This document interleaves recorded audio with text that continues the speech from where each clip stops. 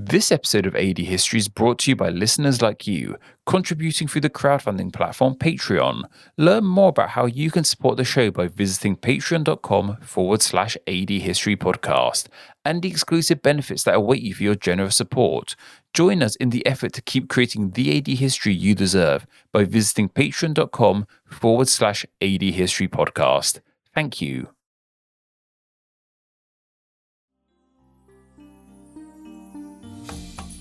Have you ever wondered why Rome didn't like Christianity to begin with? Or how exactly that dislike of Christianity led to the formation of a country still on our planet today? Well, have we got a story for you. This is the AD History Podcast, weaving a tapestry of world history from 1AD to HD. Powered by TGNR. Get your good news that's real news at TGNR by visiting tgnreview.com. Now here are your hosts, Paul K. DiCostanzo and Patrick Foote. And brought to you via London and New York City, you are listening to the AD History Podcast. I am Paul K. DiCostanzo, and I am joined by my co-host, Patrick Foote. Patrick, today is the beginning of Season 4, and of course, we're also coming off of an additional week hiatus. How are you? I am good, Paul. I think the week off did us both incredibly well. I think again the audience well as well. We just finished the crisis of the 3rd century. We just finished the 3rd century AD. A break was due, I think, is definitely what I can say there. But we're back.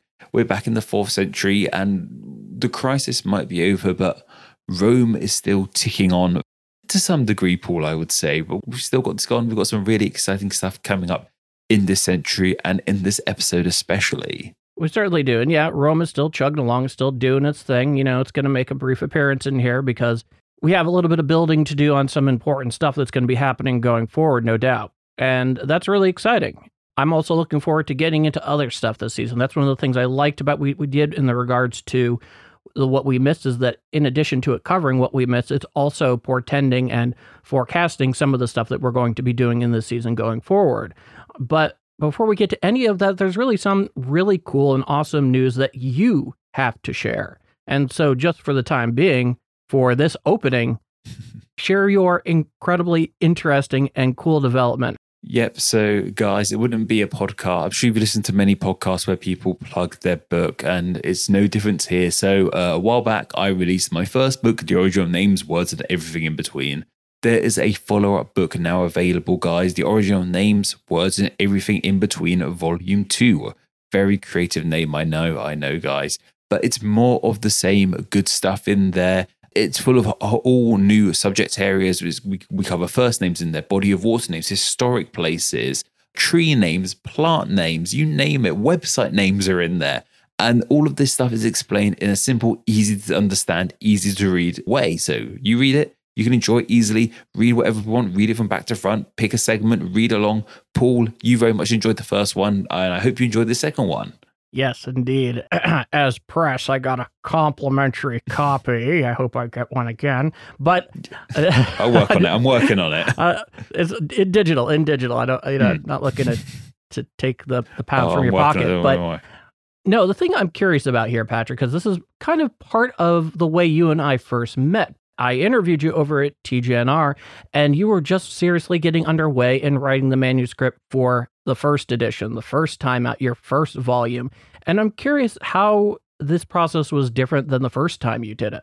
I would say it was easier in some ways. A lot of lessons learned from the first draft to the second, like from writing the first volume to writing the second volume. Like what? I'd say one of the main things is understanding the process of publication, which I won't reveal too much about here, but knowing what came next into what publication, but understanding how it was, how the copywriting bit reads, how the proofreading segment works, just understanding all that, and just understanding how to write a book more. And of course, that first book came out in 2018. So it's 3 years since that first book came out. My September writing 2018. style, my writing style has changed immensely since then. So this book, I feel, is a bit more elegant at points, a bit more explanations are involved with it. I go on more tangents, much like how my videos have changed over on Name Explain, how they're longer and talk about things in more detail. I feel this book goes into more detail and bits and bobs that just didn't really happen in the first one. Well, that is awfully interesting. And the other thing I'm going to ask before we move on to the show is, why were you compelled to make a second volume? So the first book was turning about 2 years old when I first got the idea of it. And it was going pretty well. So it must have been late 2020. Yeah, late 2020 was when I sort of first started getting it. And the second book, enough time had passed on that first book coming out where I didn't see it as a thing I created, but just seeing it as a book that was available for me to read even. I thought, you know what, this isn't too terrible. I think if you're a creator of any capacity, you need some time to distance yourself. You don't see it as something you made anymore. You see it as just a thing to enjoy in the way you do any other book or any other YouTube video. And I sort of read it and thought, this is quite fun, this book. I wouldn't mind writing another one. And so I got in contact with my publishers at Mango and said, hey, why don't we do a second book? And they were kind enough to say, yeah, let's do it. So I got to work. I think I wrote the majority of it in the deepest parts of lockdown. So I look back at that time like, gosh, it was kind of the ideal time to write a book, I presume. You know, when they literally can't go outside, I'm actually have to stay in and write because there's nothing else to do. I'm legally not allowed to go outside and enjoy myself. So that was kind of a blessing in its own little way. Of course, I'd rather the world and the UK wasn't put into a lockdown in early 2021, but this book probably wouldn't be what it is without it. Fair enough. When is the official release date? Where can they find it? And in what forms will it be available? So the official release date is the 12th of October, 2021. And I believe by the time you'll listen to this, the book will be out now. It is available in all major formats. It's available in a real copy and paperback. It's available on ebook from Kindle or wherever you get your ebooks from. It's available on Audible. The guy, John Cowley, he's spoken this second book as well. You can understand why I haven't read the audiobook version because I can barely speak, as you guys can tell right now. So he's a trained voice person. He's very good at it. And the best way to find the book is by searching Word Origins book into Amazon and clicking the non-sponsored link for the book. That helps Amazon's own SEO, their search algorithm, and it helps more people discover the book. So if you want to find the book, the best way to do it is by searching Word Origins book on Amazon and clicking the non-sponsored link. However, I'm sure there'll be other links. You guys are pretty smart. Just search Patrick Foot, just search original names, whatever between. Wherever you buy your books from, just check wherever you buy books from. I'm sure it'll be available there. I remember one of the first things I asked you about when I found out that your first volume was also an audiobook form, why it is that you didn't do it yourself. Because naturally, in so many ways, Patrick from Name Explain is, for the longest time in your channel, as I recall, was a voice, in addition to having your own kind of self-avatar that you illustrated yourself. And the thing I didn't appreciate at the time that I think you and I can both really appreciate now is just how difficult it is to do that long form narration, especially you're talking about over 5, 10, 15, or sometimes 20 hours or more. It's a very difficult thing to do. It is, Paula. Now, we've been doing this podcast for 2 years now or so, just over 2 years. I'm sure now you fully understand why I don't do those books. Being a voice artist is an absolute skill. John Cowley is an absolute professional and he reads my books to a T. Well, that is beautiful stuff. And once again, congratulations. And now everybody knows where they can find it. And with all of that wonderful stuff out of the way, we'll lay down our necessary, obligatory, now legendary AD History Podcast ground rules. 1. Evaluate events in the context they occurred. 2. Over the span of recorded history, the way it was recorded, its methodology, and the facts that are important have changed immensely. How we view history today is not necessarily how we viewed it 50 years ago. 3. Nothing in history was inevitable. And 4. History and the past is like a different country.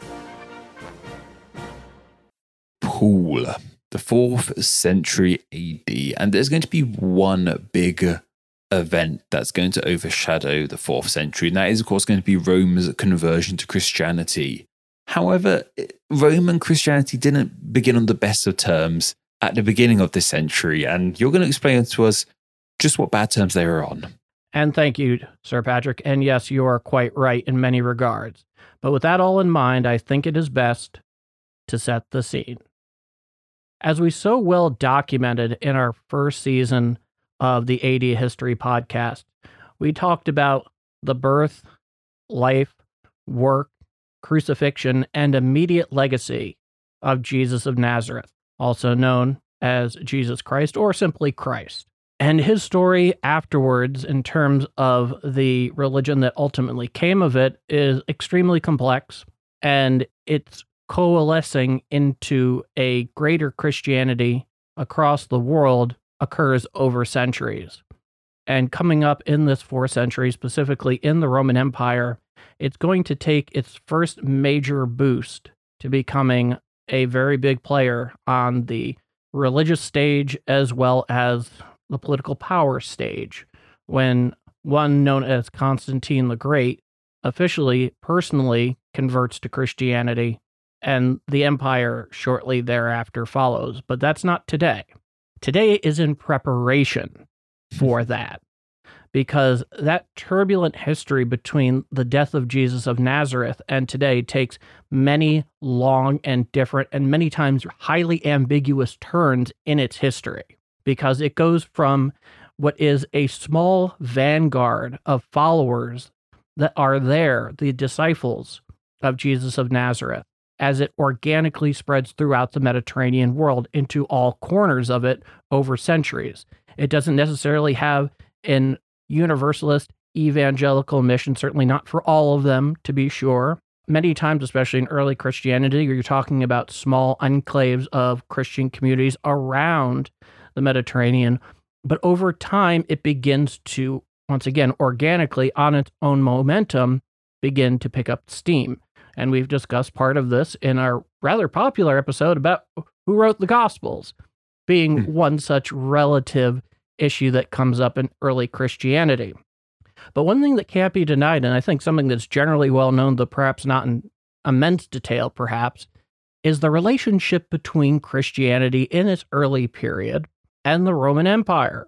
And it's a very difficult relationship at times, and one that ebbs and flows and has a variety of complications to it, and it's not the easiest part of history to really nail down, because some of the sources have, as you can imagine, very pointed reasons to be writing what they're writing. They have their own outlook and their own general intentions. I think you kind of follow where I'm going with this, Patrick. And so here in 301 AD to 310 AD, we're sitting on the precipice of Constantine the Great's Damascene set of events. Whatever the exact truth of those events were at the Milvian Bridge, we will discuss in an upcoming episode, leading not only to his conversion to Christianity, but later the empire as a whole, as we mentioned. Christianity's history as practiced in the Roman Empire experienced a highly precarious existence. There was never one consistent policy by the Romans toward Christianity, or any other non-Roman religion, to be sure, and hence they had better times than they did other times in the time following the death of Jesus of Nazareth. And the fact is that most of the time, their treatment very much depended on a number of factors. If you want to start at the very top, if you were looking purely at the attitude of the emperors, whether it be in the Principate era or now the emperor being effectively the lord of the empire, as it were, under Diocletian, their attitudes also varied. Some were sympathetic, some were generally apathetic, and some were, in many cases, appeared downright nasty, and nothing one would ever really enjoy to think about too much. Needless to say, it came and went. But the fact is that most of the time, their treatment depended on not only a given emperor, but a particular locality in terms of their treatment. So where did the initiative for these Christian persecutions originate from, Paul? As we know, Diocletian did his thing. What did Diocletian have so much against the Christians? Well, you're kind of asking an interesting, bigger question here, because when you look at where does this initiative for Christian persecution originate, the answer is it depended on the time and situation over the, roughly 300 or so years that, of course, our show covers so far. And while there's a lot of attention paid to the attitudes of people like Diocletian, who obviously had a very proactive role at this point, especially towards the end before he decided to step down himself, it was something of an interesting mix that is a little counterintuitive based on how most people view the history, which is to say a lot of people are looking at the attitudes of emperors, and they have good reason to, but a lot of these Christian persecutions almost seem like they happen more or less on local levels, as opposed to necessarily these great edicts that basically point out the need and directive to persecute Christians for being Christians. And the other thing that's also interesting to point out is that insofar as Christians are persecuted, for the most part, you can also include other non-Roman religions in all of this as well. And what does this really boil down to? Well, a few different things. But basically, to answer this question even more precisely, Patrick, I think the bigger question is, what was the major beef between the Roman pagan gods and Hellenistic religion, of which it very strongly borrowed from the Greeks, and Christianity? I think it would be worth mentioning, talking about the word pagan for a moment, because pagan has a very strong image, especially here in the UK. When you say pagan, you think people dancing around Stonehenge in big floaty dresses with big beards. Pagan just means any religion with multiple gods.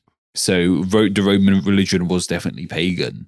So it's just worth noting, I think pagan, it's kind of got this image for itself being almost Wiccan to an extent, but it just literally it's a word to describe any religion with multiple gods. I mean, like Hinduism is a pagan religion. Greek mythology, Roman mythology is a pagan religion. Especially coming from the perspective of Christianity or any of really the Abrahamic religions, though I can't really speak to the other non-Christian ones. So don't take me to court on that. No, I just thought it was worth mentioning because, like I said, to most people, when they hear the word pagan, they think Wiccan, Stonehenge, big beards, that sort of thing. There's an illustration in one's mind that I think has been almost inadvertently set there for the vast majority of us, and it's not hard to understand, to be sure. You know, we're all there. Yeah. I just thought it'd be worth sharing that little fact because something I only found out recently myself. I completely concur. So, well, I'm sure there are numerous reasons why the inherent conflict existed. The most prominent one that seems to keep bearing its head time and again came down to sacrificing to the Roman gods, interestingly enough. And even that's kind of a weird thing. But what's interesting is it seems that most of the time, the Romans that were insisting upon this practice were less concerned with the worshippers possessing a genuine belief in their pantheon of gods, but instead were concerned with the rituals themselves, known in Latin as religio, which basically just means ritual or practice, that sort of thing. Unlike in Christianity, this is where the big, at least theologically, there's the big difference here, is because unlike in the case of demonstrating fealty and piety towards the pantheon of Roman gods, Jupiter and the rest of them, in Christianity, it usually is pretty important not that you simply outwardly perform these rituals, but the belief has to be endogenous and genuine. And when you start getting into this area where Christians are being more or less forced to, despite their religion and its various characteristics, perform these rituals and give worship to the Roman gods, this becomes a bit problematic for a number of reasons. One is, of course, the genuine belief aspect of it, which is incredibly important. But the fact of the matter is there were some Christians that were willing to more or less kind of pay that lip service and then just kind of go on and do what they're doing. However, there are some issues here, especially if you start considering how the Ten Commandments might play into this. Now, we're still really early on in terms of formalizing a canon to the Bible, what belongs to it, what's in the New Testament, what's the relationship of the New Testament to the Old Testament or Tanakh, depending on where you're coming from, and all of that. But if you were to look today at the First Commandment, which it basically says, you will have no God before me, and the Ten Commandments most certainly get into things like idolatry and forbidding idolatry in any way that can obscure or diminish from the very first of those commandments, you shall have no God before me, you're going to run into some problems here, especially for the bigger believers of those who did. And we're still not quite at pinning down the exact theological doctrine, at least in a more universal fashion, even though in any religion there's nothing universalist, or everybody has their own shade of it. We're not exactly at Nicaea yet, so we don't have a greater common understanding of what even the divinity of Jesus is supposed to be at this point, or his direct relationship to this God of Abraham in this case. So, Paul, what kind of people were the Christians of Rome, especially around the beginning of the 4th century? What kind of people were they? I remember a while back when we looked at the formation of Christianity in the past. To begin with, Christianity was just sort of like a sect of Judaism to begin with before it sort of became its own thing. Are we still at that point by now? We're definitely moving away from that. There definitely is divergence between Christians and Jews. happens slowly over time because, of course, and it's always necessary to mention this, but of course, Jesus of Nazareth was a Jew. He was teaching from the Tanakh. That was his understanding. That was his worldview. If you look in the New Testament, you'll see numerous figures from it calling him rabbi, which is just a nice way of calling him teacher. He's a Jew coming from that, but Christianity obviously takes on its whole other thing that diverts from Judaism pretty early. So who are these people, right? And the answer is originally it was always kind of marginalized as this religion of slaves and women. That's their quote, not mine. They would call it and try to diminish it by calling the religion of slaves and women. Well, I guess what? If that were true at any point in time, it ain't true anymore at this point of our show. Something I find so fascinating, especially from mine and your perspective, Paul, we come from countries where Christianity is so dominant. You know, it's the dominant religion of both our nations. And we see it as that. The Christianity is the be-all and end-all in the world of religion. So to see Christianity on the back foot, it's kind of odd to an extent because we're so not used to Christianity being the underdog, to being the lesser heard of, to being the forbidden religion in our modern history, in our personal history of our lives, in where we live. And it's just fascinating to see that has not always been the case. And just to put a little bit of context to that, on our planet today, we have 7.5 billion people roughly is the population of Earth. Is it 1 point something billion Christians? It's more than that. I believe it's actually over 3 billion. So it's about half the planet, if I remember correctly. Off the top of my head, if I'm wrong, lament me to the end of time. But ultimately, as I recall, it's about 3 billion at this point. If you include all the various denominations, Roman Catholic, various Protestant, you're looking at about 3 billion people. And that's a lot. And that's the reason why they're definitely not the underdog and haven't been in a long time. Yeah, but to see them in a point of history where they were the underdog is just fascinating. It surely is. So at first, it's certainly a religion that is not particularly mainstream. It has not initially come about and created huge waves, but that changes, especially by the time of our show, especially because you have people from the upper crust of society in the case of Rome, even, for example, senators and senatorial families, if they're not just dipping their finger into the pie of Christianity, have bought in wholesale. So it's definitely come a long way. As I said, they initially like to try to diminish it by calling it as a religion for slaves and women to something that is something else entirely in this case. So it runs the entire gamut, and it's one of the things that really muddies the water in terms of the various persecutions that do exist over Christianity's time being practiced in the Roman Empire and what we call early Christian history. So hopefully that answers your question. Yes, that answers my question, Paul. Thank you. And so when we're getting into all of this, especially when we're talking about the big stuff that's going to come up with Constantine not too long from now, I think it would be particularly helpful to get a flavor of what the reality, as best as we know, as best as scholars have ascertained. Nothing is written in stone here because it's a very unusual history, stuff that we can't even all verify, but we'll do the best with what we have. What's this general history look like? And the answer is, well, it ebbs and flows over time, as I mentioned. Here's the one big one that I think a lot of people generally jump to, more than any other, in fact, which of course is Nero and his scapegoating for the Great Fire of Rome back in the mid-60s AD. And the fact of the matter is he needed a scapegoat. There's no question about it. It was a disaster. And so, as we mentioned all the way back in the first season, we touch upon this. We talk about Tacitus's view of what was happening there. And so, yes, of course, Emperor Nero, following the first Great Fire of Rome under his watch, decided to use the Christians of Rome as a scapegoat for causing the fire itself. For most folks with eyes to see at the time, though, it was a cynical move undertaken to cover Nero's own ass for the debacle itself. Not hard to figure out by any means. And once again, Tacitus described the circus that occurred under Nero during that time. And while Tacitus was no lover of Christianity, as we talked about back then by any means, he smelled garbage straight away, and he wasn't alone in not buying this.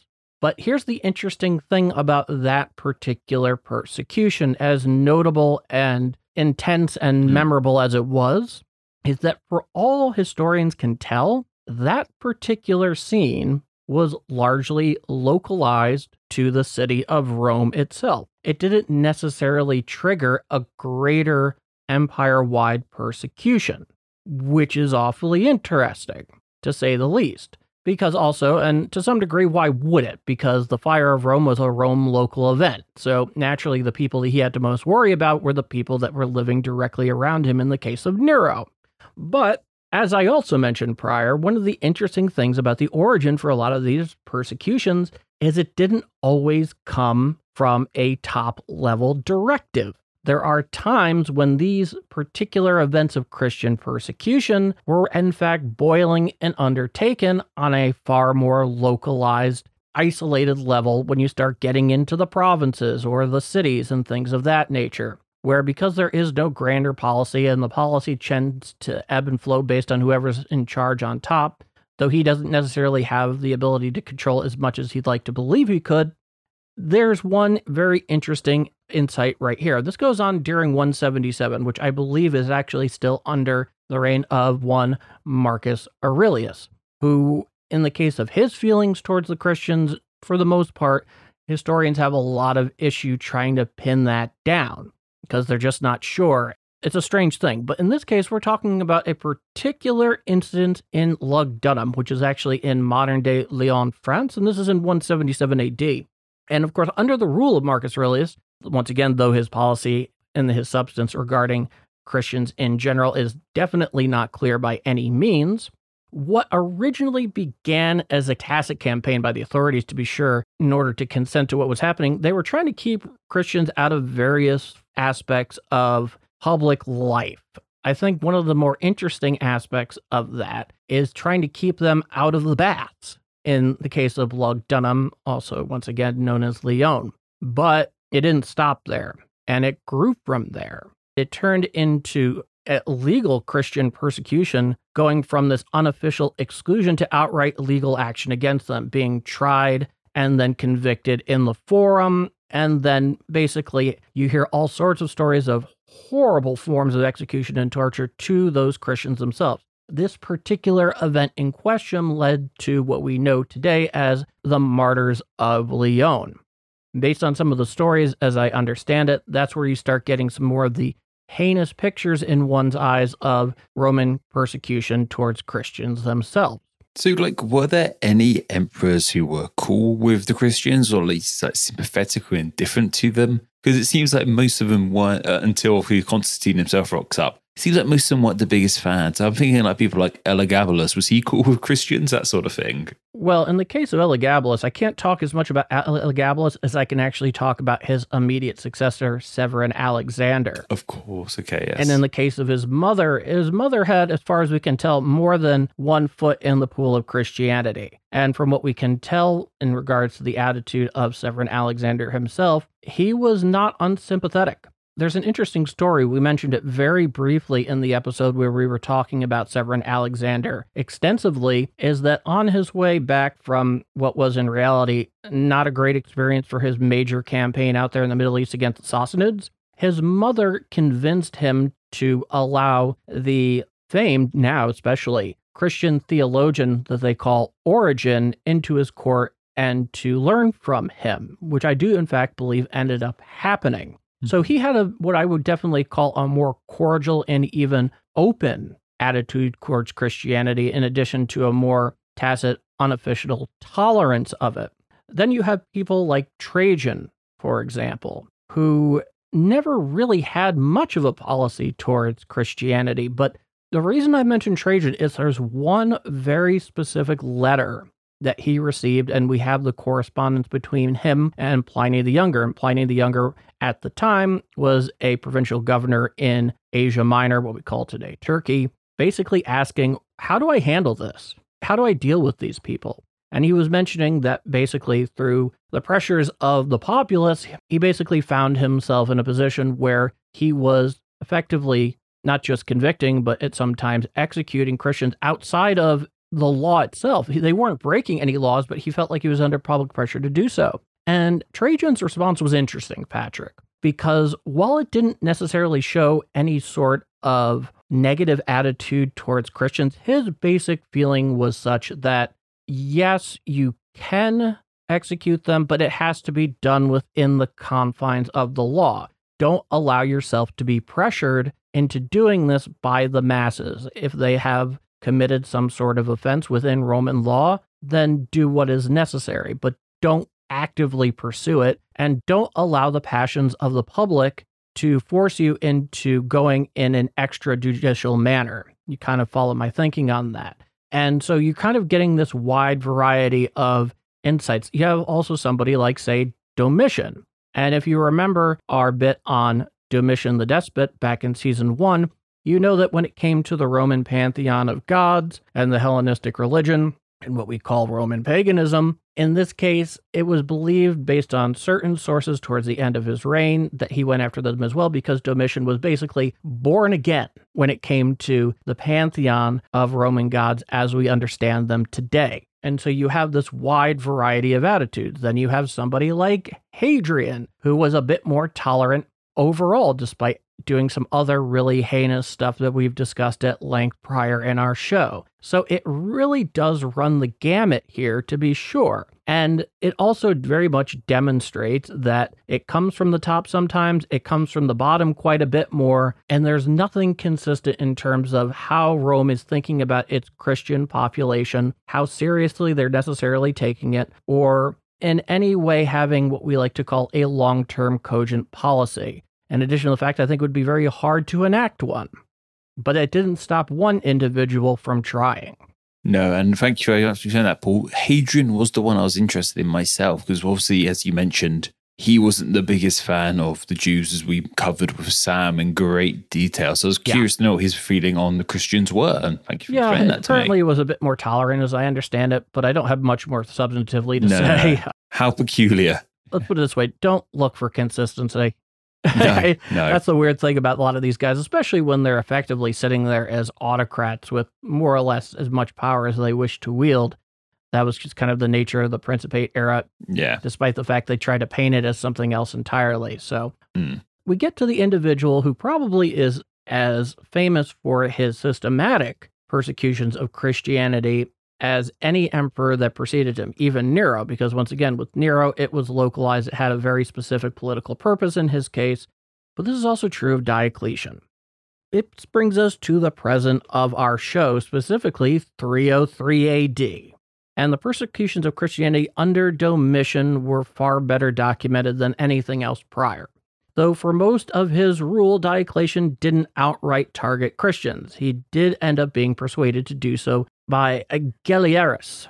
So I was saying, this Galerius you spoke about, why did he have to be convinced by him? Why was Diocletian so weary about going down this road of persecuting the Christians and persecuting others? That is harder to tell, but I can definitely tell you that it's not hard to extrapolate a very plausible political motive for it. So in the case of Diocletian, we're talking about an emperor who has effectively turned himself into living god status. This is a new thing for the empire, because prior that used to be a really big cultural taboo, but Diocletian, of course, goes away from that. And he very much looks towards Rome returning to its great state as an empire. And that one of the ways that they even got there was because of their relationship to the Roman gods. And he very much extols and promotes this Roman, pagan, and Hellenistic set of gods and religion by a very far mark, which is interesting in and of itself. And so in terms of that, it makes sense that he would want to, one, obviously promote this religion that he so very much considered to be absolutely necessary in terms of the aggrandizement of Rome and it returning to its great status and remaining favorable with those gods, in addition to the political realities of it being consistent with that policy that I, very much who am directly connected and right there with so many of these various gods around me and those things that I've considered very important for the entirety of my reign, that I wouldn't want anything to get in the way of that. And the fact of the matter is Christianity, for all intents and purposes, would be in the way of that, especially when you start considering the upper echelons of Roman society. Even though he had no use for, say, the Senate or the senatorial class, they still were on the upper rung of society, are now buying into this themselves. So naturally, he has a multitude of reasons to want to do this, but more than anything, it has to do with his image as making Rome return to this great state. And part of that has undeniably been the piety and fealty that one gives to the Greco-Roman gods. But the thing is, in terms of his desire to go there, he's obviously very, very hesitant because he's dealing with enough problems already. Remember, he gets very much credited, as we mentioned many times, for getting Rome out of the crisis of the 3rd century. You guys thought we were done talking about Diocletian. He does make a brief showing here. Yeah, just a brief one. By whipping up an official persecution is undeniably a good way to introduce, I should say, a destabilizing element to the empire, which is the last thing he wants, to be sure. And so ultimately the way he ended up deciding to move forward, at least this is how the story goes. Qualifier, this is how the story goes. Whether it happened like this or not is anybody's guess. It may very well be unknowable. But he decided to going to one of the temples of Apollo to basically sound this one out. And his feelings were, after that experience, it was time to go ahead on this route, which he most certainly did. And the way he did it, and it's interesting because it all kind of happens under a very short period of time, almost a little over a year in many respects, is that it created a number of edicts that really hampered Christianity's ability to function. In fact, he gave 4 edicts over the year in question of 303 AD. And possibly the most notable of these edicts at this point is what they call the First Edict from February 303. It proclaimed that the Nicomedia Christian Church would be burned along with any other religious artifacts of significance with it. And this was something that was very much then perpetrated more so to all sorts of Christian establishments eventually throughout the empire. And it's interesting to note that officially Diocletian wanted this edict to be enforced, quote, without bloodshed. But are you serious? I mean, are you serious, Diocletian? I can't imagine this could possibly be done otherwise. I mean, that is what they like to call building castles in the air. Let's burn down a church and all the artifacts within it, but let's not draw any blood, guys. Come on, we're not savages. We're not savages. No, we're just arsons. A very strange distinction, to be sure. Bizarre. Oh, yeah, absolutely. And it went for the ability of Christians to worship, various clergy to operate, and also, interestingly enough, and this is really kind of where it hits below the belt, it also went after Christian landowners and their ability to continue owning land. Then you had what we call the Second Edict, which happened, as far as I understand, about 4 months later. And so this Second Edict of Diocletian effectively sought to imprison all Christian clergy, and as such began to arrest those clergies. And according to Eusebius of Caesarea, who ended up becoming bishop from Caesarea, and he might even become a saint, I'm not 100% sure, at least in his area, so we're talking Syria for the most part, that's where Caesarea is, we're talking about the same Caesarea, the Roman prison system, at least as far as he was and where he was, couldn't handle the influx of newly arrested Christian prisoners. It created a logistics issue. They couldn't imprison them all. My goodness. If only they had discovered Australia sooner, Paul. So that's really mean British humour there. That is so dark. That is so dark. Sorry, Australian viewers. Sorry, huge apologies. No, hey. Cheers to Australia. Americans love Australia. And we love Australia as well, Britain. Britain loves Australia as well, of course. Absolutely, as the mother country. And then we have what we like to call the Third Edict, which apparently happened on 20 November of 303 AD. This hasn't even been in the works now for a year. In this, he proclaimed a general amnesty for imprisoned Christian clergy. But here was the caveat. So long as they repented and specifically, again, publicly made sacrifice to the Roman pagan gods. But as you can imagine, not every imprisoned Christian was on board with this per the usual. Once again, according to our friend Eusebius, given just the incredible influx of prisoners in these prisons, there were a lot of jailers who were happy just to see them go. So why was there this change of heart by Diocletian? Why did all of a sudden he wanted amnesty for the Christian clergy? Well, I imagine because it created a severe logistics problem in one way. Yeah. Two is, you have to imagine also, once again, that he was extremely weary of introducing destabilizing elements to the empire, which is definitely something that would be very counterintuitive for him because stabilization was very much number one on his priority list, as we have talked about in so much detail in the past. But once again, not all the Christians were on board with this. And it's hard to know precisely why he had that change of heart. But man, in general, that also had to be very hard to enforce. And it wasn't even enforced on an equal basis everywhere in the empire.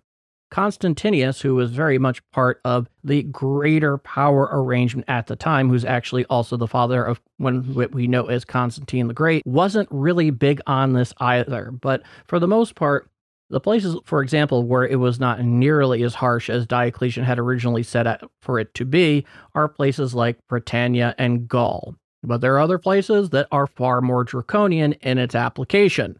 It's just kind of the nature of it. It's very hard to have that kind of sweeping general policy enforced with the same vigor throughout such a large empire where communication was so difficult. I was wondering what was happening up in Britain. Like, was this happening here as well? Like, just how do you get that message across in such a short amount of time? Like, it's not even been a year. How do you do that? And clearly, they didn't do it too well. No, and not even everybody in his inner circle was on board with this. Like the case we're talking about Constantinius. And then we get to the fourth edict, early in 304, and not long before Diocletian says, "It's been fun, thank you for all the fish," and steps down into retirement. And this fourth edict was building on the need to sacrifice. And the fourth edict demanded that all men, women, and children who followed Christianity were to gather en masse in public and openly sacrifice to the Roman pagan gods as a whole. And this is something I know for a fact that you're going to be getting into on a bit more local level in your next segment when you start talking about the amazing topic of San Marino. Yeah, so something I want to ask as well quickly, Paul, is when you talk about sacrifice, obviously we all know what the word sacrifice means, but do you know what was being sacrificed in this? Was it human? Was it animal? What was going on here? Mostly animal sacrifices, as I understand it. Sheep, pigs, ox, kind of common animals that were more or less the way it was going at the time. And I also mean libations, and by libations, I do in fact mean booze who are not familiar with the term. But ultimately, this does interfere with a lot of aspects of Christianity, and obviously a lot of Christians were not that big on this. But the amazing part about this persecution under Diocletian, which is far more systematic, and there's a far greater documented and consistent policy in terms of what he intended to happen, it's short-lived. Because for the most part, not too long after he steps down, Constantine the Great is going to come into power. And the game is going to change irrevocably, where there's no going back in the case of the Roman Empire. Something I find so interesting about this, Paul, we've talked about how well Rome were on taking on board other cultures' ideas. We talked as it expanded into North Africa or into Northern Europe, into Britain. They didn't really make people stop doing their own culture. They let their own culture carry on. I said, like, just pay your taxes and be good. We will interact with you. But Christianity just seems like the one thing they couldn't let lie. They couldn't just let Christianity just be its own thing, like so many other things they let do in the empire. And part of me wonders, is that because Christianity emerged from the empire? It wasn't a religion that they picked up as the empire expanded. It formed within the empire. Maybe that ticked them off. That's just something I was thinking about, that how they just didn't let Christianity just be, like how they let so many other things outside of their culture that ended up being part of the empire just be. In all fairness, you have to add Judaism to that list. Of course, and Judaism too, yeah. It's just a very similar situation with Judaism as well going on there. Yeah, they have also, like the Christians, a very precarious relationship with the Roman state. There was a reason we watched Life of Brian, Paul. Yeah, one of the many, to be sure. Like I said, it's a strange relationship, and it's not a consistent one. Ultimately, at the end of the day, it boiled down to the issues that come inherently with Christianity or Judaism, where you can't put a God before the God of Abraham, the God that would be of Jesus, certainly the God that Jesus was speaking of. And it's an inherent conflict. Some are more willing to pay lip service. Others are willing to die in favor of their beliefs. Pretty consistent with a lot of religions that are undergoing some sort of external pressure in that case. There's always going to be some that are willing to make compromises, and there's some that are not, of course. But why couldn't they leave them alone? Because over time, they just started getting bigger and bigger. You couldn't look them over. And, Judaism obviously experiences some similar issues, though by no means identical. And any time that emperors or those on a local level, probably that they felt some sort of threat towards it, because at the end of the day, when it comes to Christianity, that first commandment, though nothing is truly formalized at this point in terms of Christianity's relationship to the Old Testament, it still very much factors in. So they were a very poor coupling, to be sure, depending on what the goals of the Roman state were, and more particularly, how this ended up bearing out more so on a local level. And of course, once again, the Jews have their issues with it, and that cannot be overlooked. So I really do think that's probably the best answer I can give you. But they're about to get the biggest boost that they've received since the death of Jesus of Nazareth, in a way that's going to launch this religion into the stratosphere of, in any case, historically significant profile and meaning and significance for many centuries to come, well into the present day at the time of recording this episode. Yeah, what's going to happen affects the reason me and you, Paul, both come from primarily Christian countries. Oh, absolutely. Absolutely. Speaking of countries and countries still on our planet, that does bring us quite neatly into my segment of today's episode, Paul. It certainly does. And where I'm going to leave off is here. I think it was important to get a better taste of exactly how this all broke down, because it's not exclusively a top-down thing. It most certainly is not exclusively a bottom-up thing, but in many cases it is more of a bottom-up thing. And that at the end of the day, it just got so popular and eventually started permeating higher portions of Roman society. There's no way it could be ignored, but there is no one policy, there is no one instance, and that for the most part, as I understand it, the most systematic and official policy towards them ends up happening under Diocletian. But for the sake of Christians of the time, they are going to get relief in the extreme, not too far down this road. But yes, very much looking forward to your next segment. But in our next segment, Patrick, we have a Patreon submitted question in our famous middle segment. Very exciting stuff, Paul. So we will get on with that, and we'll talk about my segment. Of course, we'll talk about the middle segment, our great question. But of course, first, a few words from the voice of AD herself, Anna Domini. This is the AD History Podcast. Keep up with the show and join the discussion by following AD History on Twitter with the handle @ADHistoryPC and the hashtag ADHistory.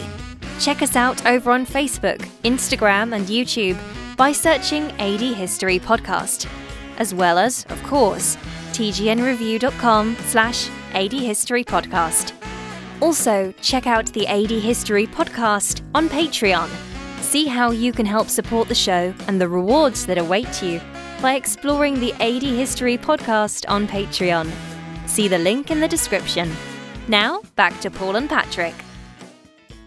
And thank you very much, Anna. Now, Paul, we are at our famous middle segment where we answer a question submitted by one of our patrons. And the question we were submitted this time isn't so much about one specific historical event, but more about history in general. And that question was, when can a event start being considered history? And when I heard this question, it got me thinking, and it specifically got me thinking about a somewhat recent historical event in the form of 9/11. 9/11 recently had its 20th anniversary, and that got me thinking how there's actual 20-year-olds alive on our planet now, 20, 19-year-olds. By that age, you're kind of a fully fledged human, more or less. You're still quite young, but like there's people alive on our planet now who are adults who weren't alive when 9/11 happened. To them, it is literally a historical event. It wasn't something they lived through. And that's kind of my take on the matter. It's when we get to a point in which there's enough adults alive, commentators, people with opinions who weren't alive when the actual event happened. And that's kind of the 20-year mark. It definitely is one of the most provocative questions that we've been posed by one of our patrons so far. It's a very heady one, to be sure. And when I first read that question, because it was truly outstanding, the first thing that started rattling around my brain is an adage, which is that journalism is the first draft of history. And if that doesn't get you feeling a certain sense of responsibility for how one undertakes their journalistic activities, I'm not entirely sure what would.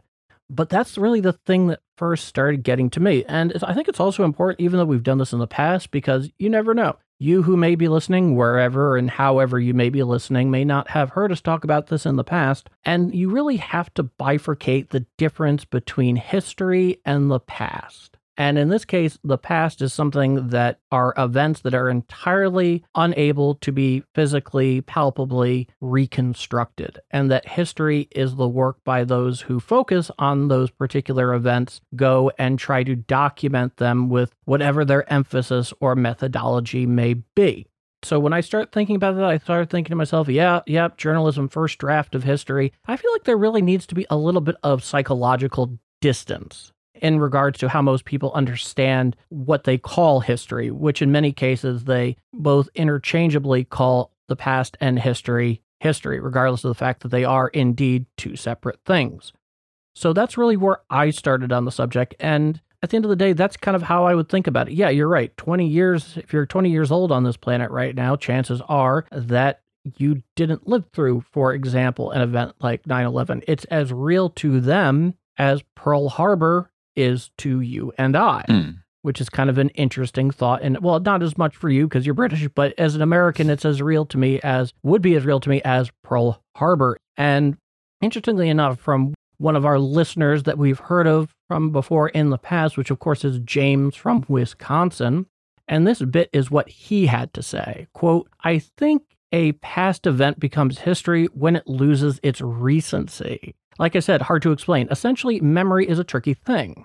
So while you know the difference between things happening a day ago and a year ago, they both can fall under the banner of recent because you feel it in your mind. It becomes history as time moves forward and your mind slowly removes older things from the recent banner in a way that you don't notice until you think back about it. And that direct connection you feel in your mind just loosens ever so slightly that it stops being recent. And then you think about it and it be like, oh yeah, I guess that was a little while ago at this point. Does that make sense? I hope it does. But this is a more of an indicator than it is a direct answer. And it doesn't necessarily refer to direct moments in history all the time, but if there is a revival of a fashion trend or a media property or people hosting, quote, historical event-based parties, then you know the ship has sailed. And it is history because people are celebrating it as such, close quote. And I remember when I first read that from James in Wisconsin, I thought that was actually a very good way of putting it. A very practical and accurate way of putting it in many ways. What are your thoughts, Patrick? I think it's a really good way of explaining it and kind of focus on how you have to have that sort of distance and detachment from the event itself. And yeah, I fully agree with everything they said in that bit. Really good stuff. Absolutely. And it also reminds me of that old South Park bit about something isn't funny unless it's been, like 22.8 years that you're allowed to joke about it. That's a little something that's always floating around in my mind sometimes. Yeah. But insofar as it goes, it actually does kind of play out as they have mentioned it there, which is, of course, part of the beauty of South Park is they have a way of hitting on certain truths that, well, in many ways, many of us would not, and in a way, none of us would ever consider hitting on it. But once again, Matt Stone, Trey Parker to the rescue. They're very, very clever people. So in regards to what is history, do you think maybe we're talking about how detached and separated you have to be from things? Can history be different depending on who you're talking to? Like, what is defined as a historical event? Well, you're saying what we might define as a historical event, other people might not because they lived through it. And that's an interesting thing to think that not history isn't history to everyone.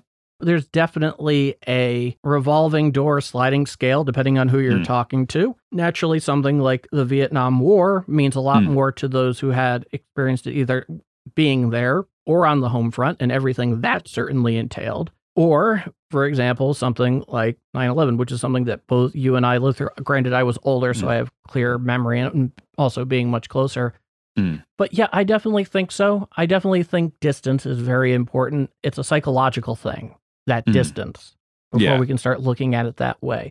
And even you and I, for someone who lived through an event like that, we can look at it as a historical event, but it will never truly be a historical event like it will be for others who did not experience it. So they may have some objectivity that we lack simply because we were there at the time.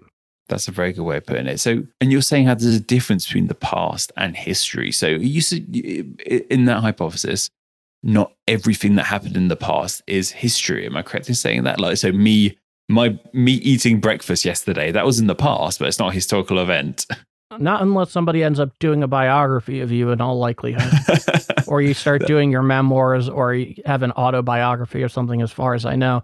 That's always been kind of my understanding, because just because something happened in the past doesn't necessarily mean that it's historically significant to become part of a history in whatever subject that's supposed to entail. So unless we start getting unauthorized biographies of Patrick Foote, it's unlikely you sitting down for breakfast the other day or sitting down for tea at some point in the last 10 years that it will become historically significant and become part of a history. So it's interesting because becoming part of a history sounds pretty precarious, because then it's really out of your hands, the one who lived it and experienced it. And I think that's a great term, out of your hands. I think that is when history is created, when it's being dissected and talked about by people who weren't involved in it. When history is basically when it's out of the person who made those events' hands, when it's being talked about by others. I think that's one of the other key factors here as well. And the other thing, and I don't mean to get back on this soapbox about history and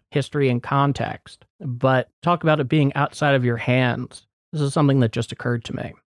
Say there was a time traveler who visited us from several centuries in the future, and they went to you and I and started espousing all these various elements about 9/11 and what happened and what the course of action was and all of that. And they start really going at you about it. I would believe that most people that lived through it have a cogent memory of it and were able to process it on an adult level at the time. Chances are their retorts to a lot of the points that would be made would be, especially if they're asking questions, well, you had to be there at the time. Because we so often forget, easily so, if you're doing history with the benefit of hindsight, which we try to avoid if possible and take that more prospective view, is that if you were there at the time, you had no idea what the consequences long-term in the greater picture were ultimately going to be. You have to treat it as, well, yeah, that may all seem well and fine if you have centuries of hindsight looking back and you're able to see the entirety of the spectrum from the consequences that various actions were taken. But if you're there at the time and you were dealing with somebody from the distant future and then bringing up all sorts of different points, ultimately, I think most people would probably say, they're trying to be as objective about it as possible, well, you had to be there at the time. Yeah, that's another great way of putting it. Well, what I will say is this. I think there are many ways one could try and describe this particular phenomena. And the one I think, at least for me personally, I've kind of landed on is when somebody goes back and is examining all of this down the road and you're still alive and they start asking you about it and what happened and why, it really is history when one of your first responses would be, well, you had to be there at the time. Do you think there's any validity in saying that you don't know history is happening as it's happening? Like, you're saying you had to be at the time, like, maybe sometimes you aren't aware, like another good thing is you don't realize history's being made until a few years down the line. Oh, actually, that was quite a significant moment I lived through. I mean, there's some examples like 9/11, like Pearl Harbor, this is going to be a big deal, but some things are a bit more of a slow burn. And it's almost like with COVID, to go back to the pandemic we're living through, when that sort of first began, I don't think quite any of us knew what a big deal it would be. And that sounds ridiculous now. And that's a great you had to be there at the time moment. If you look back at COVID, people are going to be like, you didn't realize this was going to happen? Like, no, we didn't. We genuinely didn't. Yeah, it's interesting because this very much plays into the question we were asked almost a month ago through Patreon about when in our lives we began noticing major historical events and realizing them contemporaneously at the time. And what you mentioned there is interesting because as I mentioned at the time, I was texting with my brother, and when I believe it was late March when all the major league sports were shutting down and postponing the starts of their season, we began to realize, oh, Oh, God, this is a thing. This is a historically significant moment. But if you were to go 100 years in the future and look back on all of that, you may very well come to the very unfair conclusion.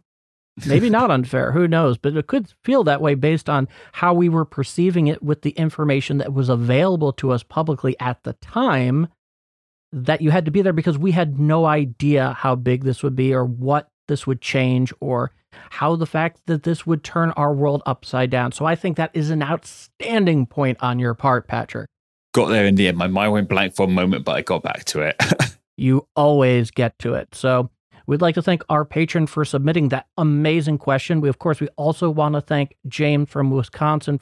And if you have some sort of contribution that you wish to share with us, you can always email it to us or send it on the socials, whether it be commenting or in a tweet or in a DM. But if you want to send it by email, because it's a bit more verbose, you can always reach us at adhistorypodcast@tgnreview.com. Once again, that's adhistorypodcast@tgnreview.com. And of course, this is our famous middle segment for the Patreon submitted question. And if you really wish to help out the show and make the AD history you deserve, and you want to submit a question of this nature, donate to the AD History Podcast at patreon.com/AD History Podcast on the $5 tier or higher to be able to submit your question that we will answer in our famous middle segment. It can be about anything in history, specifically history we've covered, what is happening in Patrick and I's professional life. All of that is very much in play, and we thank our patron for doing that. In addition to the fact that if you donate at the $3 tier or higher, you get new episodes 48 hours early before their public release. And if you're listening to us on one of the podcast apps or podcatchers of your choice, you get a special Patreon RSS feed so that the episode reaches you 48 hours early, in addition to it being the Patreon Director's Cut, which is a bit more in-studio feel, has some additional content, is a whole lot of fun. But most importantly, anytime at whatever level you choose to contribute to us on Patreon, it helps out the show immensely. We could not do it without you. Thank you very much for submitting that question. And us here, you there, and we'll be back right after a word from Anna Domini. This is the AD History Podcast. And as always, thank you, Anna.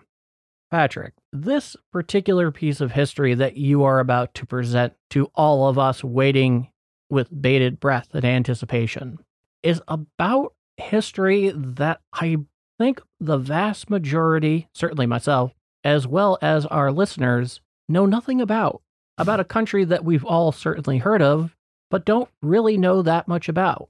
A microstate, the oldest constitutional republic, or at least they seem to claim that it is, in our history, certainly of the Western world, to be sure. And that is the country, and more importantly, its founding and its very interesting story and how it weaves into a whole bigger picture that we've been talking about of the microstate San Marino, located in what we know today as northern Italy. And I think that's fantastic, Patrick. I think that is fantastic. So with that in mind, Mr. Foote, Sir Patrick, you have the floor. Thank you, Paul. So, yeah, this is the first time in AD history where we can confidently say that a nation still on our planet to this day exists, like borders and all. And this is, of course, as Paul mentioned, San Marino. Like I said, this age does not go unrecognized, and by many, including San Marino themselves, obviously, it is considered the oldest surviving republic, and it's hard to argue. Before we did this, Paul, we're just a little behind the scenes fact here. Before we started recording this segment, we just went, no, when was it really founded? Everyone says it was founded in 301 AD, but when did it officially become a nation? Yeah, when is it something that we would recognize as a nation? And it doesn't exist. It literally is 301. There were some periods of history it became independent from the papal state in the 12th, 13th century. There were kind of bits like that, but it doesn't have a more uniformed founding date. And Paul, not all countries do have a neat founding date. It would be easier if they did, but some have just existed for a darn long time.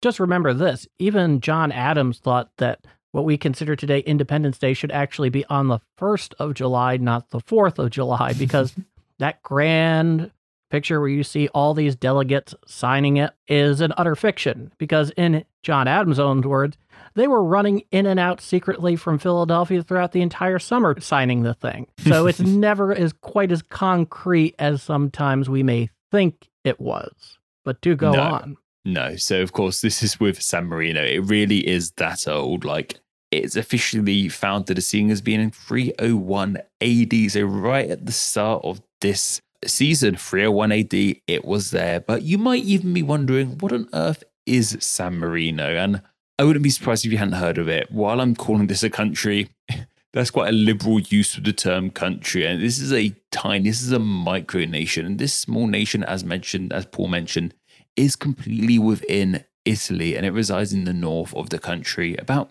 13 miles off the Adriatic Sea. And its closest big Italian cities are Florence and Bologna. And it has a land area of just under 24 miles square. And to put that into perspective, Greater London, so not just the little city of London, Greater London as a whole is 606 miles square. So this is a tiny little nation.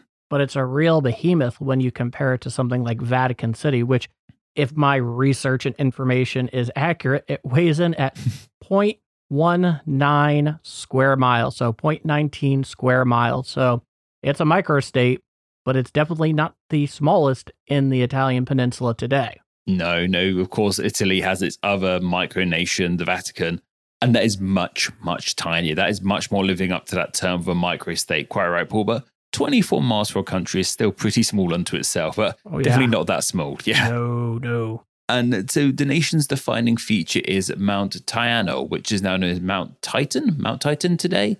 And this mountain plays a really central part in its founding. And another thing of huge importance to this nation is a man by the name of Marinus, and he plays a pretty large role in the founding of this nation. Surprise, surprise, it's named after him. So it does beg the question, though, given everything that we've discussed so far, what specific date is thought to be its founding? So its official founding, we're not too sure. Most sources point to just 301 AD, but its official founding, its anniversary, its celebration day, I read as being the 3rd of September. So it's actually just had its birthday. I'm trying to do some quick maths in my head. About a month ago? Yeah, just over a month ago. So 2021, take away 301. Okay. 700 years old? It's just turned 700? That depends on what you consider to be the definitive date. Is it what our friend, the Saint Marino, did in terms of founding what we will discuss later? Or is it when they actually laid down a constitution and became a true sovereign constitutional republic? That's what I'm curious about. If we go from the 3rd of September, 301 AD, that makes San Marino has just had its 720th birthday. So happy 720th birthday, San Marino, if that is really the day you were born. Yeah, these things can be awfully tricky sometimes. Yeah.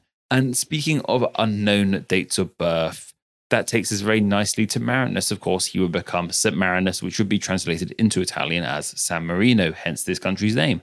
His birthday is unknown too, but the popular story is that he was a stone mason, so someone who worked with stone, building things, designing things, all that sort of stuff. And he was originally from an island called Abra, which is now called Rab, which is a part of Croatia. So, of course, as I said, it makes sense that San Marino is so close to the Adriatic Sea because he's from the other side of that same sea. So he didn't get too far in Italy before he decided to make a country for himself. And it's believed he arrived on the Italian peninsula as he was summoned to work as a stonemason to help repair the city walls of a city called Rimini, and they had been destroyed by some pirates. So he was summoned from the empire to come help fix that.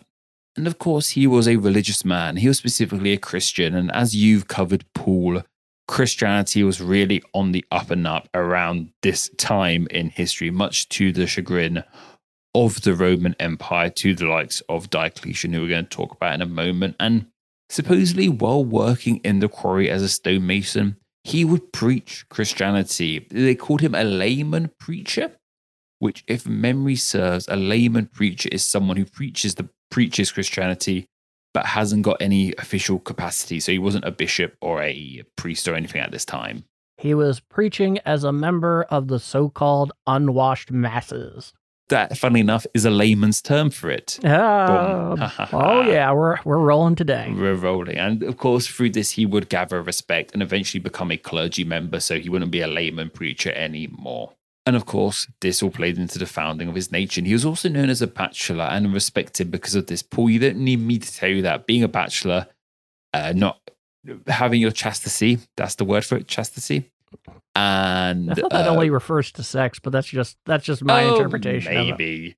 Basically, being married to God, we will say, is highly respected in Christianity, not being distracted by a spouse, things like that in Christianity. So he was mightily respected for being single, but that respect came to a halt, however, when a crazy woman claimed to be his estranged wife. That's the popular story. Yeah, and this is what gets interesting. Well, first off, to your point in terms of abstinence for priests. That's the word, abstinence. That's largely a Roman Catholic thing. You won't find that in places like Protestantism and its various sects. And, as far as I know, even in the Eastern Orthodox Church, that's not something necessarily today that is required. But something I find interesting here when it comes to this accusation of this so-called crazy woman that claimed she was his estranged wife. And it really kind of comes in two parts.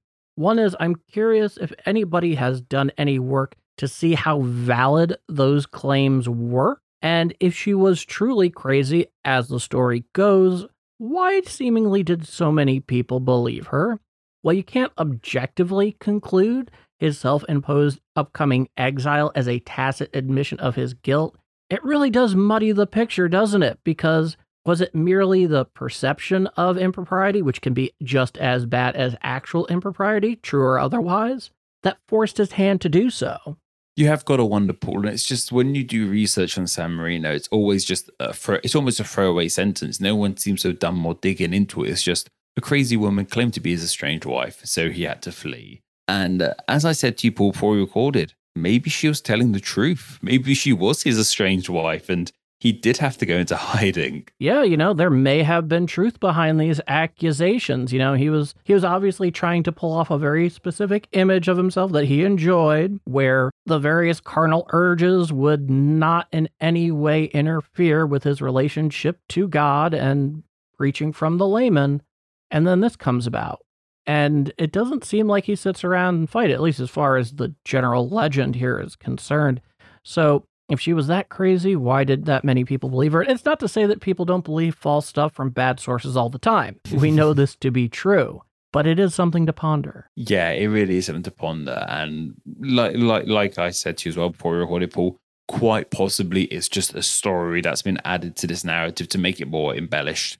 Because obviously, as we've talked about, there's probably something larger at play, which meant someone who's Christian might want to go flee somewhere else. But these claims of being married to this crazy woman supposedly tarnished his reputation. So he did flee to live in a cave in Mount Tiano, as well as Mount Titan now, in 301 AD. And supposedly it was from this the story of San Marino and San Marino's origins began. And it was here he built a chapel and a monastery and lived here as a hermit. And it was from here that the state of San Marino would bud around from this center and create what it is today. And there was more to it, however, as this was a time of history where it was not too good to be Christian, as you covered very well, Paul. I'm going to go over it again very briefly here. Diocletian was, of course, emperor at this time, and he was not too fond of Christians. And it was only 2 years later in 303 AD where his infamous persecutions of Christians would commence. And of course, as Paul covered, these started on the 24th of February, 303 AD. He ordered his first edict that declared that places of worship, specifically that one church and the scriptures, be destroyed. He stopped Christians from assembling to worship. They had their legal rights removed and they were threatened with torture. And as the years went on, these edicts got more and more extreme. As you covered, Paul, they kind of relaxed as well, as long as Christians made ritual offers to the Roman gods. So suffice to say, this was a bad time to be Christian in Rome. That's what you need to know here. And while these edicts were going on, there was, of course, this mountain with a monastery on it that was technically not a Roman soil, it was almost a safe haven. It became this safe haven for Christians because they weren't technically on Roman ground. More people would hear the story of San Marino and his monastery on this mountain, on Mount Titan, and people wanted to go there. Christians would flee there to be safe from these edicts, to be safe from these persecutions. So it makes all the sense in the world. And it was from here that San Marino has actually stayed as the independent nation it has to this day. And what's interesting is that's actually always sort of maintained that image of a safe haven throughout history. It began amazingly so. Yeah, it began life as this safe little part of Italy where it couldn't be affected by the wider world, and it's somewhat maintained that image, not perfectly, but it's somewhat maintained. And there's a fun little quote, and this is from Wikipedia, and supposedly when this refuge on this mountain was discovered, it was a sympathetic lady from Rimini, that city San Marino helped repair its walls. She actually owned this land and bequeathed it to the mountain dwellers, but she said that they should always remain united together. This is just a quote I found from Wikipedia. Might not be true. Go check it out for yourself. Don't trust Wikipedia. Trust Wikipedia sources. That should be another AD history ground rule and honorary ground rule. Yeah, that's true enough.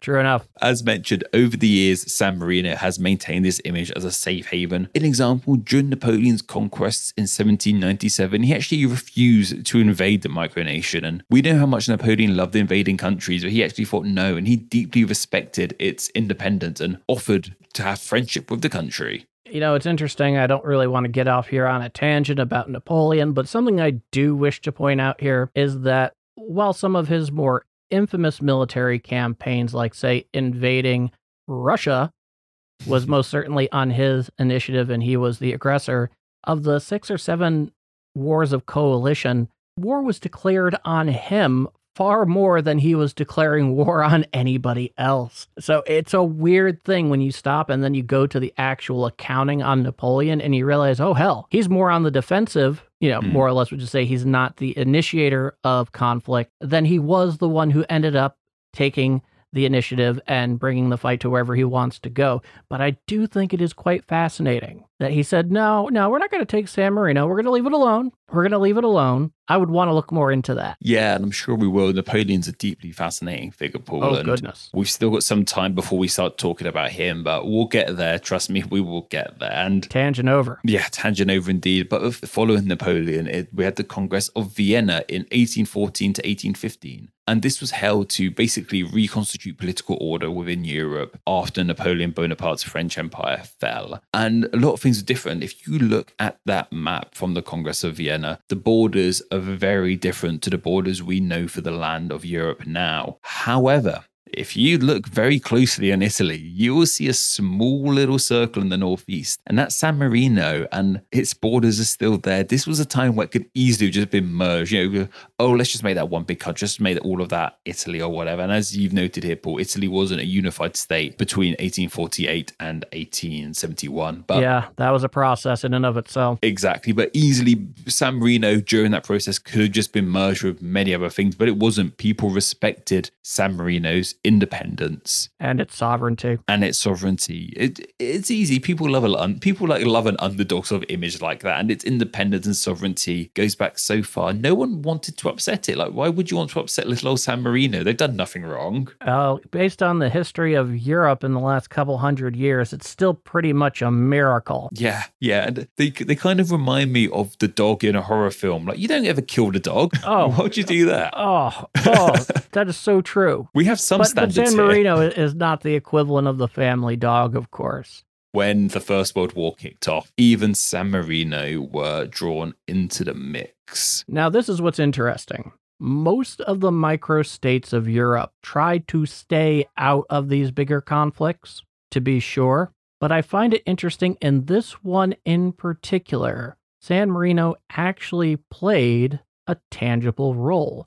Tell us a bit more about that. So yeah, San Marino played a pretty small role in World War I. They took 2 groups of 10 volunteers and they joined the Italian forces in fighting on the Italian front. So they joined up with the Italian side of this, which makes sense. An entire nation surrounded by Italy. You wouldn't believe how awful fighting on that front actually was. That's a story for another time, but goodness, if you're ever interested in looking up the Italian front in the First World War when they were fighting with the Entente, Oh my God, that was awful. I can imagine. And so it was 2 groups, as mentioned, 2 groups of 10 volunteers. That first group were combatants, but the second group were actually a medical corps, and they were operating a Red Cross field hospital. So San Marino played a very minor role in this. So it was 20 soldiers, 20 people all in all factored in to San Marino's First World War efforts, though it remained a neutral ground in the second. And they actually took in 100,000 refugees during the Second World War. My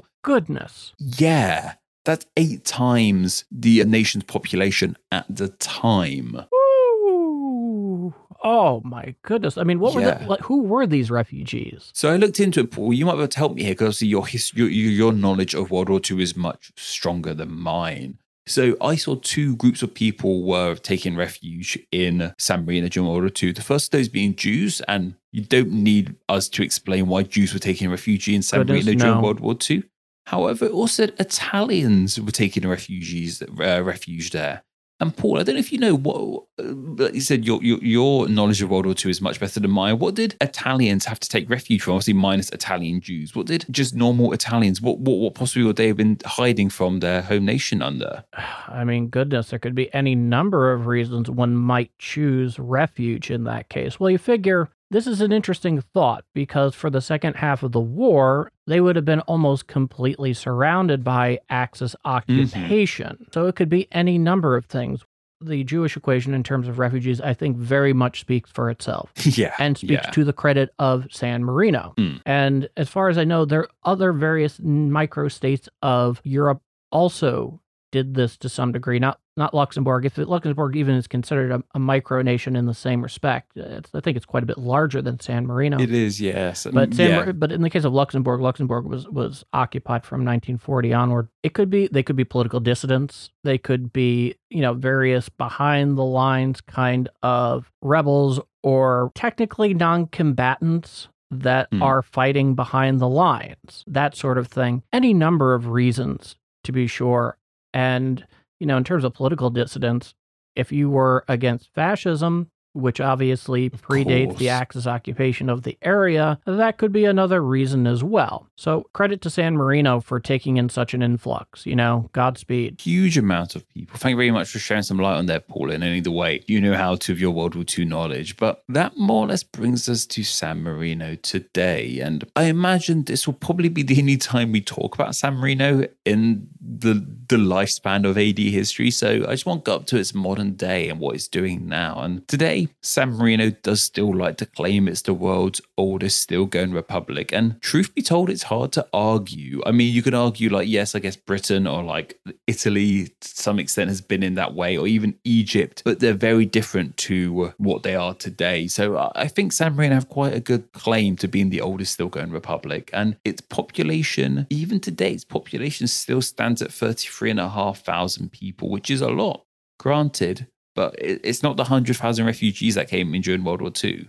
Anytime I start thinking about these modern microstates, first thing that usually comes to mind is, tax haven. Yep, you have hit the nail on the head, Paul, because they are a tax haven too. And it wouldn't be a micronation if they didn't meddle with money, would it, Paul? Because that's what these places are best known for. Unfortunately so, but obviously there's so much more to it than that. Of course. People love micronations. They get a real kick out of going to them. I remember when I went to Rome myself, stepping into the Vatican City, it's kind of I'm in a different country. It's just a silly little thing. And they very much capitalize on people like me getting excited about crossing over to other countries because they have their own stamps. They use the euro, but I was told they have their own coins. And they even of course, tourism from schmucks like me is their main source of income. But that's pretty much San Marino, guys. It's a fun little place. It was a real honor to just sort of dig into it because, as I said, it probably won't play much of a story in the rest of AD history, but just to know that it came around from this time. I always love, Paul, when our segments intercross like this. San Marino wouldn't have come into existence if it wasn't for the treatment of Christians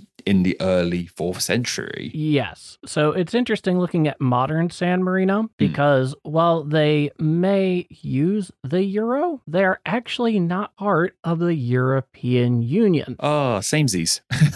Yes, indeed. So They're kind of like, I guess, a much bigger country where this would most certainly apply on a much grander scale would be a place like Switzerland, which is not actually part of the European Union, but is very heavily integrated with the European Union, if you kind of get what I'm saying here. Yeah. Which I think is actually really quite interesting, to be sure. And it, for the most part, even though it has its own visa policies, to some extent, it still has its own currency, has its own government, and everything that goes along with that. Own football team. Yeah, apparently so. Apparently so. Not much of a huge pool to pick from, but you know what?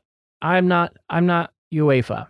What can I say? No. But no, I mean, all of these microstates in Europe, they all have a really fascinating history. Specifically, when you get to the one point that I think is most salient and most interesting to most people, which is how the heck did it even happen? Yeah. How are you not absorbed into places like Italy or France or Germany or Belgium or Spain? You get the idea. It is a very unique thing. It's not unique to Europe. You know, there are other microstates that you think about, Singapore, but I find that exquisitely interesting. And the fact that its origin point goes all the way back to the decade that we are currently covering in our show, with a layman preacher who ended up getting run off due to allegations from a possibly estranged wife, and then living there as a hermit and founding the monastery that in time, over the centuries, would turn into its own sovereign constitutional republic, which I believe, once again, that happened in the 1600s? 1600s, I believe. Yes, the 17th century. Yeah. So around the birth of the true nation state that we see today when we look at a globe, specifically a political map.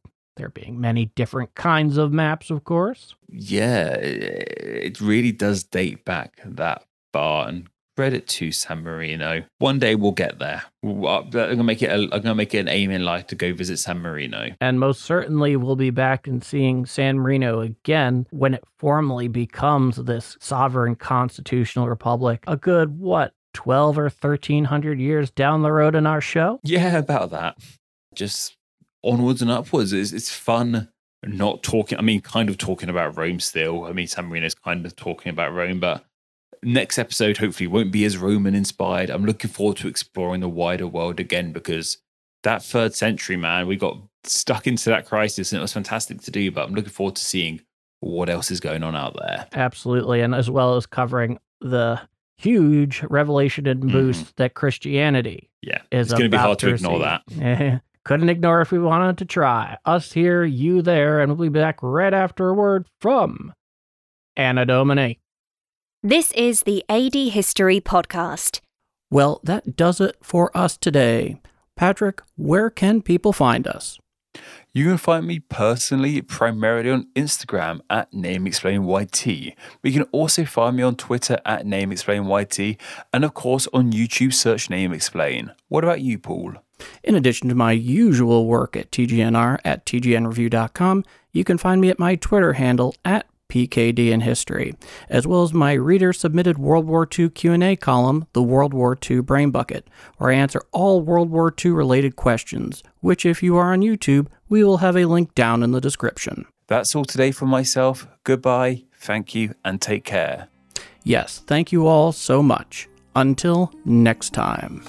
Like all good things, we come to an end for today. Thank you for listening to the AD History Podcast. It is listeners such as yourself who make this show possible and truly awesome. Be sure to follow and subscribe for upcoming AD History Podcast episodes, available wherever podcasts are found. Also, follow AD History on social media. Follow the show on Twitter at the handle at ADHistoryPC, as well as on Facebook by visiting facebook.com/ADHistoryPodcast and Instagram as AD History Podcast. In addition to liking and subscribing on YouTube by searching AD History Podcast. Do you have a direct comment or question for Paul and Patrick? Drop them an email at adhistorypodcast@tgnreview.com. Also, be sure to visit the show's homepage at tgnreview.com/ADHistoryPodcast. For Paul and Patrick, thank you for listening to the AD History. We'll see you again next time in the ever-growing tapestry of world history.